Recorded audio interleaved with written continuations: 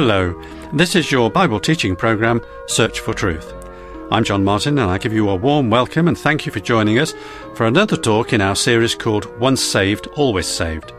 Each week, Brian, our Bible teacher, is looking at evidence in the Bible which tells us about the nature of our salvation.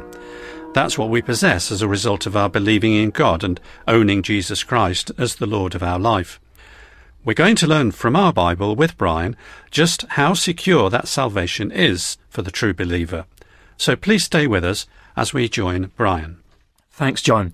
Few things are as controversial in the world of sport as a goal being disallowed because the ball entered the goal half a second after the final whistle blew. Many football, and by that I mean soccer to some, many football referees will not blow the final whistle when there's an imminent chance of a goal. Rather, they will wait and see what happens. Conversely, some referees decide shortly before the end of regulation time to add a precise increment of time, let's say 1 minute, and then they blow the whistle when the clock strikes without any regard of what's happening at that precise moment. Both approaches are permitted under the laws of the game, and each reflect a different notion of time and the role of the referee. One referee who followed the second approach was Clive Thomas. At least he did when Brazil were playing a World Cup match against Sweden in 1978. As that match drew to a close, Clive Thomas blew the final whistle, seconds before Zico of Brazil scored what would have been the winning goal from a corner. Imagine the reaction of the players. In all the excitement of the action and the cauldron of noise in the stadium, it's possible that the players concerned at first think that the goal will count. The Brazilian players are of course overjoyed, and then so disappointed. But now think of the Swedish players. They have tried so hard to contain the talented Brazilians. They've done so well, but seem to have lost the match in the dying seconds of play. They're exhausted and devastated. The ball is in the back of their net. They've come so close, but they've lost. But no! They see the referee walking to the exit and realise he'd blown the whistle to end the match seconds before the ball ended up in their net. What a relief for them to realise the game had been finalised before the winning move was completed. What had seemed like the winning goal was in fact too late to count. They had not lost after all. This idea of something having been finalised such that it's too late to lose it is an idea I want to come back to shortly. But first, let's turn to our Bibles. In one Far Eastern country which I visit, one chapter they love to hear is this one from Ephesians chapter 2. And you were dead in the trespasses and sins, in which you once walked, following the course of this world, following the prince of the power of the air, the spirit that's now at work in the sons of disobedience, among whom we all once lived in the passions of our flesh, carrying out the desires of the body and the mind, and were by nature children of wrath, like the rest of mankind. But God, being rich in mercy, because of the great love with which he loved us, even when we were dead in our trespasses, made us alive together with Christ. By grace you have been saved, and raised us up with him, and seated us with him in the heavenly places in Christ Jesus, so that in the coming ages he might show the immeasurable riches of his grace and kindness towards us in Christ Jesus.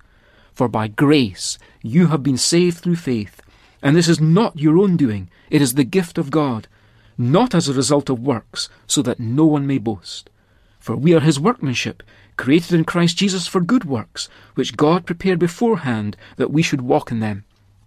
The first thing which catches their attention is the opening statement that before a person receives Christ by faith, that person is dead in his or her sins.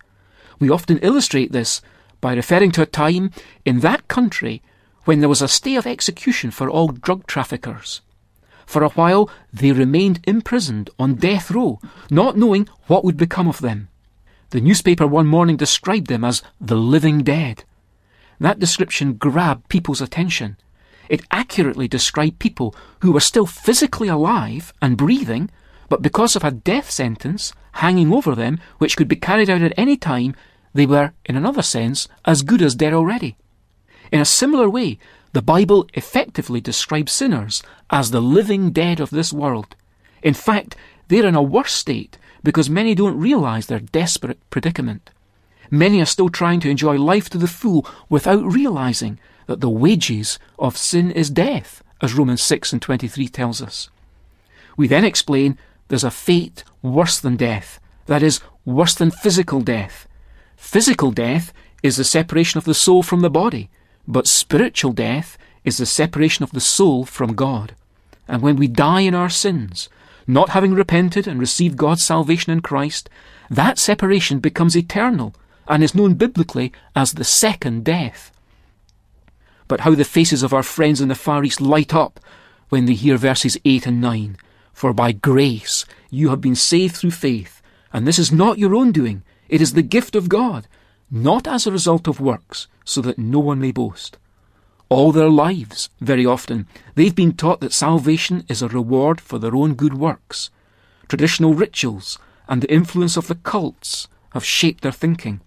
But then God's Spirit works through the preaching of God's Word, and very often it's this verse which unlocks their hearts. They learn for the first time that they could never earn God's salvation. It's by grace that they are saved, and not by anything of their own doing. That truth, and indeed that verse, becomes etched in their hearts and minds, and they rush off to tell others this liberating news. Having faithfully preached salvation as not being the result of good works, we next have to counter any suspicion that we are saying good works are not at all important for the Christian. Of course, we can use the same set of Bible verses again. For Ephesians chapter 2, which has already taught us in verse 1 that the unsaved sinner is dead in his or her sins, and gone on in verses 8 and 9 to so clearly teach that the only way of salvation from the punishment which our sins deserve is by receiving God's salvation as a free gift, that same portion ends up in verse 10, telling us that the Christian, that is, the now saved sinner, has been saved for a purpose, and that purpose is to do the good works which God has specially planned in advance for that person to do. Good works are important, but not as the method or means of obtaining salvation. Doing good works does not bring about our salvation, but our salvation should lead us to do those good works which God has already prepared in advance for us to do. Even after setting this out in its careful biblical order, there can sometimes be lingering doubts. It's then we have to go back and get them to read and reread Ephesians chapter 2 verses 4 to 7 again. But God, being rich in mercy, because of the great love with which he loves us, even when we were dead in our trespasses, made us alive together with Christ. By grace you have been saved, and raised us up with him, and seated us with him in the heavenly places in Christ Jesus, so that in the coming ages he might show the immeasurable riches of his grace and kindness towards us in Christ Jesus. This is often when the realization dawns that their salvation is totally secure in Christ. Not only has it been brought about by God's grace, and not their own efforts, but from the time they first believed this good news message, they who were previously dead in their sins have been already made alive. It's not a future promise. It's already actually happened. And what's more, God has already raised them up with Christ and actually seated them with him in the heavenly realms. In other words, the outcome is already finalized in God's purpose. As far as God is concerned, we are already seated and glorified with Christ. Do you remember still our opening illustration? Perhaps it will make more sense now if we refresh our recollection of it. Brazil were playing a World Cup soccer or football match against Sweden in 1978. And as that match drew to a close, the referee blew the final whistle just seconds before one of the Brazilian players scored what would have then been the winning goal. Imagine the reaction of the players. In all the excitement and in all the noise, it was certainly possible that the Swedish players at first thought the goal would count. And they tried so hard to contain the Brazilians. They'd done so well, but then they seemed to have lost the match in the dying seconds of play. They're exhausted and devastated. The ball's in the back of their net. They've come so close, but it seems that they've lost. But no! Then they see the referee walking to the exit. Slowly it begins to dawn on them that he'd already blown the whistle to end the match seconds before the ball ended up in their goal. What a relief it was for them to realise that the game had been finalised before the winning move was completed. What had seemed like the winning goal was in fact too late to count. They'd not lost after all. The match had already been finalised so that it couldn't be lost. And it's the same with our salvation. We may stumble and we may fall after our conversion, but it's already too late to lose our salvation. We've already been raised to the heavenly realms. None of this is intended, we should emphasise, to give us the licence to live as we please. Ephesians chapter 2 has already ruled that out. God's purpose is that, now as a Christian, we should be careful to do good works. The 8th chapter of Romans is one which begins by declaring no condemnation for all who've trusted in Christ, and it ends just as emphatically by declaring there's no separation ever from the love of Christ which brought us into that state of no condemnation. In other words, we are secured by Christ's unconditional love, not our own. Praise God for that. And can it be that I should gain an interest in the Saviour's blood? Died he for me, who caused him pain, for me, who him to death pursued. Amazing love, how can it be that thou, my Lord, shouldst die for me? Amazing love, how can it be that thou, my Lord, shouldst die for me? He left his Father's throne above, so freed, so infinite his grace, emptied himself and gave in love, and left for Adam's helpless race. 'Tis mercy, oh, immense and free, for oh, my God, it found at me. 'Tis mercy, oh, immense and free, for oh, my God, it found at me.